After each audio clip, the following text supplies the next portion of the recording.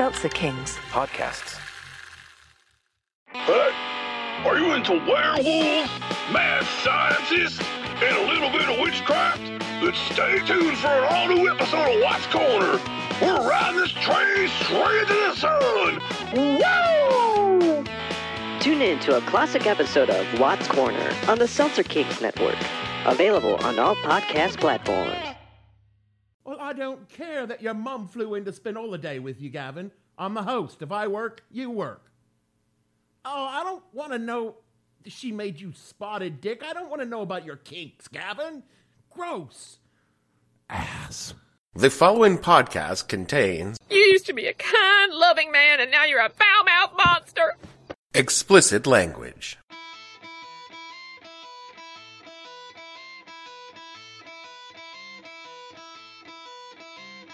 Hello and welcome to the podcast that asks a simple question. When you decided reality wasn't real, what the hell were you thinking? I'm your host, Dave Bledsoe, and this is a Sunday, December 29, 2019, the Decade of the Dumb edition of the show, where we talk about the last decade boiled down to its essence. Stay tuned.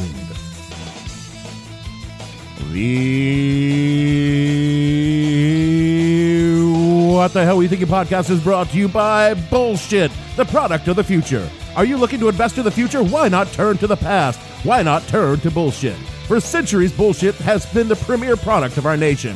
From slave owners wanting to be free, through Manifest Destiny, to Jim Crow, the Gilded Age, to the Cold War, Vietnam, and Afghanistan, bullshit has powered America. Bullshit is the premier force in business, politics, religion, and social relationships. Without bullshit, Hollywood would just be an orange grove. Bullshit helps you sleep at night and gets you through your busy day. Without bullshit, we would all realize how empty and meaningless our lives actually are. So when you're looking to put your money, time, energy, and hope into something, put it into bullshit. Because really, it's all we have. Prodigy. You gotta get this thing. I don't know how I did without it. And I'm doing this stocks. I never played stocks in my life. You want to know about your bank boom boom bingo? I'm making money. You're making money. With this finger, John. This finger. Yes, it saves me a lot of time. I mean, you can even get the scores before the paper does. While the game's in progress. What's that? Baseball scores? We got them. Prodigy connects your computer to news, shopping, sports, and even an encyclopedia. All right. Prodigy. It's great service. You gotta get this thing. Prodigy, packed with many popular computers for in stores everywhere. Back in the mid-90s, I came back from a deployment with some money in my pocket and a hankering to spend it foolishly. Some things never change. So I got in my car and I drove into Sacramento down to the old Circuit City. Welcome to Circuit City, where service is state of the art.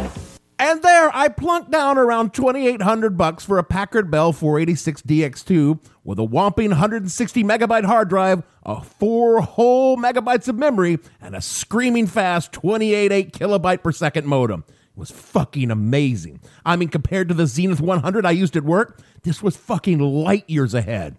And after playing Doom 2 for about a month and discovering that even if my computer was amazing, I still sucked at video games, and really no matter what I thought about getting some writing done, it was pretty clear after another couple of weeks that, A fool and his money are soon parted. And I was the fool.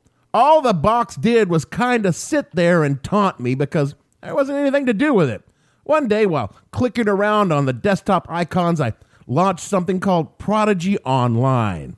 And that is when shit got interesting. Now, for those of you who don't know, which I assume is most of you, Prodigy was an online service from IBM and the tech giant Sears. We bring good things to life. CompuServe was older by several years, and America Online really hadn't invaded the PC market yet, so Prodigy was the gateway for a lot of non-tech savvy Americans. Built in the classic walled garden approach, Prodigy only allowed you to access the content they chose. You couldn't get out onto the web itself, which was fine because most of us didn't even know there was a web to get out to. It was basically a global BBS with a chat program, and the chat program was where I gravitated to instantly. There was hundreds of topic-centered rooms around all kinds of interests, and somehow I landed in a group focused on the works of the fantasy author David Eddings. It had started out as a kind of online role-playing spot with people pretending to be characters from the books, but it had evolved into just a general chat for the kind of people who like David Eddings. My diagnosis is that you're a huge nerd. Oh, God, yes, we were. Now, a lot of things happened during my time on Prodigy. I met people from around the country and made new friends. Hell, I even fell in love with a woman. A woman with a mustache? Hush, Gavin. Monique was a beautiful woman. You don't know what the hell you're talking about. The best part about Prodigy was the community of people. No one knew what the hell we were doing, so we all just figured it out together. Sure, back then there were trolls and cliques, but for the most part, it was all good fun that lasted for about a year and a half before Prodigy went bankrupt because no one knew what the fuck it was, and we all moved to America Online for a while. AOL was much bigger by this time, and because it was so much bigger, it attracted more assholes, more stupidity, and more of the kind of behavior we associate today with the worst part of the internet. Our Prodigy group eventually fractured and wandered off into the wilds of the internet, never to be heard from again. I mean, keep in mind, this was back in the day where your email changed whenever you changed their service provider, so it was kind of easy to lose touch. It was a dark time. The one thing about all of those early days was this. It was a fantasy and everyone knew it. We were pretending, playing a role, and our offline lives were a mystery to all the people except a few that you were close to. I mean, I only met a few people IRL, as we would say, including Monique. Sure you did. No, I did. I met her and her family and everything, and they didn't like the fact that a white boy was dating Monique, but that isn't the story I'm here to talk about. I'm here to talk about how back in the early days of the internet, you never believed in anything you read there. You just assumed it was bullshit. Reality was what happened offline. And the reason I'm jumping off from there is that I just came back from visiting my boomer parents. It was a delightful trip, all things considered, and we had a good time, but during the trip, I finally figured out what makes them so boomerish. Retirement, old age? Well, yes, but also, they're always on their phones. I mean, you think the teens are always on their phones, but my folks would sit around and scroll fucking Facebook for hours, day after day, over the 4 days I was there. And I finally understand what turned my always conservative but otherwise rational parents into a pair of Trump evangelical shit-posting memers sharing MAGA Americans. Fucking Facebook. Zuckerberg's fucked me again. And I realized that in the 2010s, the old standard of what happened online being fantasy and the offline being reality inverted, and the entire fucking country has gone nuts. I mean, we were already nuts, but we were nuts in our own quiet, individual ways. I mean, we couldn't stand up in the mall and give a TED talk about what we really thought about the Jews. Someone would call the cops. But on Facebook, we could not only give a TED talk about the Zionist conspiracy, but find people who agree with you and share crudely photoshopped images to back up your insanity. And if you give a racist an audience, they are no longer the uncle you stay away from through the holidays. They become something bigger, something more dangerous, something truly and utterly untethered from conventional social norms. Face it, before Facebook, we all knew our families were shit and thought some fucked up things every day, but we didn't have it shoved in our face all the goddamn time. Dude, fuck Facebook, seriously. And this isn't a Facebook rant. I've done those before. It's a genuine query into what the fuck happened to reality over the past decade. In the past 10 years, I've watched simple, objective reality agreed upon by almost everyone with two brain cells to rub together become thin, sort of stretched like butter scraped over too much bread. You know, things like the planet's a globe, a fact established in science for thousands of years now, is up for any kind of debate as proof positive that something is fucked up. To be sure, there were flat earthers in 2009, but they were ashamed to be known as such. Now they wear a fucking t-shirt mocking people who think the earth is a globe. That is this decade in a nutshell. From a 2018 Guardian article, quote, "For decades now, objectivity, or even the idea that people can aspire towards ascertaining the best available truth, has been falling out of favor. Daniel Patrick Moynihan's well-known observation that everyone is entitled to his own opinion but not to his own facts is more timely than ever. Polarization has grown so extreme that voters have a hard time even agreeing on the same facts. This has been exponentially accelerated by social media, which connects users with like-minded members and supplies them with customized news feeds that reinforce their preconceptions, allowing them to live forever in narrower silos. In his 2007 book, The Cult of the Amateur, the Silicon Valley entrepreneur Andrew Keen warned that the internet not only had democratized information beyond people's wildest imaginings, but was also replacing genuine knowledge with the wisdom of the crowd, dangerously blurring the lines between fact and opinion, informed argument, and blustering speculation. A decade later, the scholar Tom Nichols wrote in The Death of Expertise that a willful hostility towards established knowledge had emerged on both the right and the left, with people aggressively arguing that every opinion on any matter is as good as every other. ignorance was now fashionable. Suck it, nerds! And look, humanity has always been stupid, ignorant, xenophobic bigots, afraid of the people in the next valley because they might get the yak you hope to kill and feed the clan with tonight. And the simple solution we've used for most of our evolution was, I think we should kill them. I think we have to. But then we started forming societies where we lived with the people from the next valley in towns. And together we had more food because we farmed collectively. To help this happen, we created rules for living together and called it religion. And from time to time, we would have to go kill the people in the nearby towns because their gods were different from our gods. But mostly, things were good. Then, religion went mainstream and more people started believing in the same gods, and our towns banded together to form countries. So we would go kill people in different countries because they had a different king than we did. But then the Enlightenment came along, and we started to question a lot of things, gods, kings, and whether killing other people was a good way to change their minds. No, it is not. We developed science, reason, then technology, and while we still killed one another in extraordinary numbers, it wasn't because of something we believed, it's because they had something we wanted, usually money. But then for some reason we went back to killing each other because the other side believed differently than we did. We started killing for ideology again, capitalism versus communism. Though, if you look at that too, that's mostly about money. But still, that was on a national scale. On the small scale, we've now all pretty much agreed that certain things are just true. And because we agreed on these truths, we did some pretty amazing things. We found a way to light and heat our homes without the risk of burning it down every night. We built ways to cross vast distances quickly, allowing us to find that the other people on the other side of the world or the continent, even the world, had things we wanted that we could just buy from them rather than killing them and taking it. We eradicated disease and extended our lifespans by decades. We went to space, and in doing so created technologies where we communicate instantly with any point on the planet. Then we wired it together and used it to share porn and sell shit to each other. It was the pinnacle of human ambition, finding ways to fuck and make money all in one medium. And over the past 10 years, we've taken that medium and slowly started to disassemble the product of the previous 5,000 fucking years. Yes. Humans are very peculiar. How did that happen? Oh, it's simple. Because of the internet, we can pick and choose our version of the truth. Again, humans have been doing this since not long after we discovered wiping our asses with a leaf, after we shit, made our butts not itch. Jesus Christ, Dave. Sorry, I like descriptive examples. What I mean is religion is nothing but people and choosing their version of the truth and sticking with it. Now the internet has allowed us to turn everything into our religion and given us space to get up and evangelize about our own personal pet Jesus on everything from regular religion to science and definitely politics. And that shit used to be something we didn't really talk about. The social convention was to keep it to yourself unless someone asked, particularly amongst us white folks. White people do not like to talk about their political affiliations.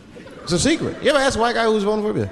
Hey, Bob, who are you going to vote for? Dave, whoa.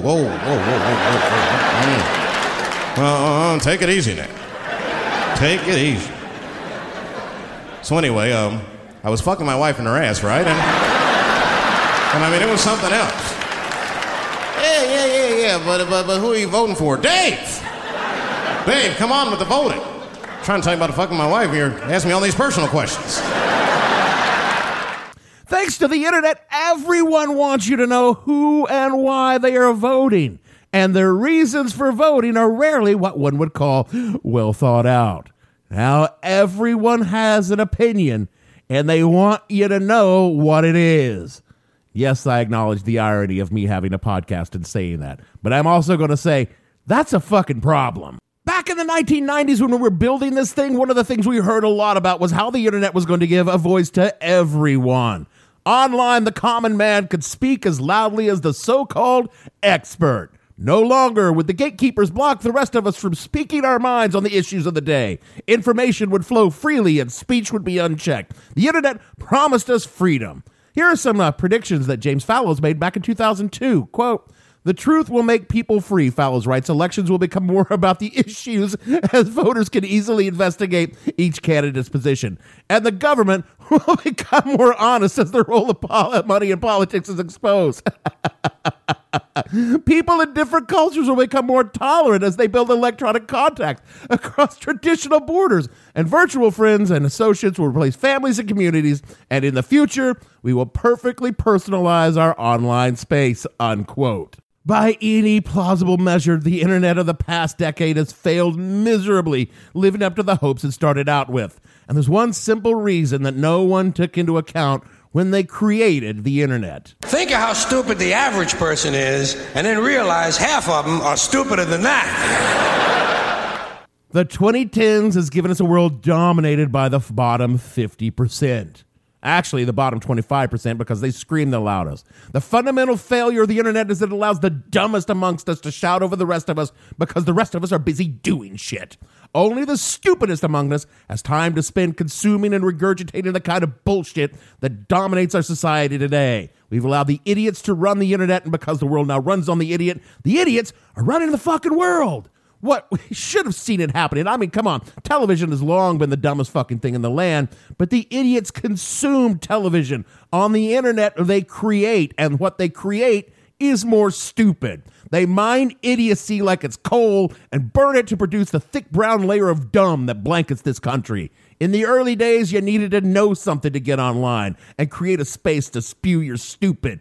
These days, you just need a fucking phone and you create hours of utter shit that some other stupider person will consume and believe in because you are their kind of moron. The 2010s made it easier for idiots to find other idiots and made us all stupid through their idiocy. They took truth, reality, facts, and common sense and made them negotiable. They made them individualized and they made them irrelevant. Silicon Valley figured out early on that there was good money and stupid, so they made a system so easy even a dipshit could do it, and the dipshits did it by the thousands. Conspiracy theorists, anti-vaxxers, flat earthers, Holocaust deniers, chemtrailers, climate change hoaxers, gamergaters, the alt-rights, Alex Jones, and Donald fucking Trump all exist because they are stupid and they are good for business. The promise of the internet was never about freedom. It was about profit, and profit always seeks the easiest path, and stupid is the easiest path. Also, while stupid people don't have a lot of money, there's an awful lot of them, so you could take pennies from millions and make a lot of money very easily. Who cares if it destroys the world, right? You got yours. I mean, look how fucking great that worked for the oil companies. And we are all stupid because of it. All of us. We are all dumber than we were 10 years ago. Think about it. What objectively stupid thing do you even kind of believe now that 10 years ago you would have known as utter bullshit? We've all got one. I mean, I kind of believe that the government has UFO technologies. 10 years ago, I knew that was bullshit. There was zero evidence, and the proof that we did have all pointed the obvious answer that we did not. Now, I'm one of those people that kind of thinks, well, maybe. I've become objectively stupider because of all the stupid around me. And if I'd known that, when I fucking bought that Packard Bell back in the 90s, I would have spent that money on something truly useful, a fucking motorcycle. Because while, yes, it might have gotten me killed, it definitely would have gotten me laid more than the computer ever did. Hey, it's Kaylee Cuoco for Priceline. Ready to go to your happy place for a happy price? Well, why didn't you say so? Just download the Priceline app right now and save up to 60% on hotels. So whether it's Cousin Kevin's Kazoo Concert in Kansas City, go Kevin, or Becky's Bachelorette Bash in Bermuda, you never have to miss a trip ever again. So download the Priceline app today. Your savings are waiting. Go to your happy place for a happy price. Go to your happy price, Priceline. That is it for our show this week. I didn't think I was going to do another show this year, but it's been bugging me for a couple of days, and I wanted to get it out. For the record, my parents are not idiots. They don't even have a YouTube channel, which you have to be if you're an idiot. Jesus, YouTube is just Facebook for fucking millennials and Gen Zers. Same stupid, different medium. Podcast? Those are for smart people. That's where smart people come to get their thinking done for them.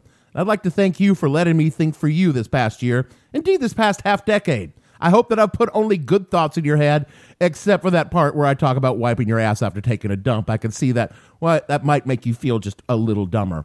Speaking of making others a little dumber, rate and review the show wherever you get your pods so I can think for even more people. Donate $1 or $2 at our Patreon, patreon.com/whatthehellwereyouThinking. Follow the show on Twitter, @thehell_podcast, or check out whatthehellpodcast.com for some cool content, easy for sharing. So for me, Dave, Prodigy chat name Calf Bledsoe, producer AOL screen name GothBitch974487 Gavin, and all the fictional CompuServers on this show, we want to say welcome to the land of the moron. We hope you hate it here as much as we do. And we'll see you all next year. Girl gets legless, boy gets lucky. Girl gets pregnant, what did you expect would happen? Tabloid tits and tabloid bums, tabloid lads and teenage mums, tabloid football heroes and their girlfriends who could shop for England. Welcome to the land of the moron. Welcome to the land of the living brain dead. Welcome to the land of the moron. It's moron land, and no one ever wears a condom. Billy Shakespeare, who the hell's he? Did he play for Spurs or Chelsea? Charlie Dickens, phone a friend. Oh, he's the bassist in Oasis. Mr. Kipling, he makes tea cakes. Jeffrey Archer, proper culture. Proper English, what we speak. What do you mean St. George was a Greek? Welcome to the land of the moron. Welcome to the land of the living brain dead. Welcome to the land of the moron. It's moron land, and everybody loves X Factor at the battle. Ultra powder, Francis Drake was playing. I have no ending for this, so I take a small bow. Seltzer Kings Podcasts.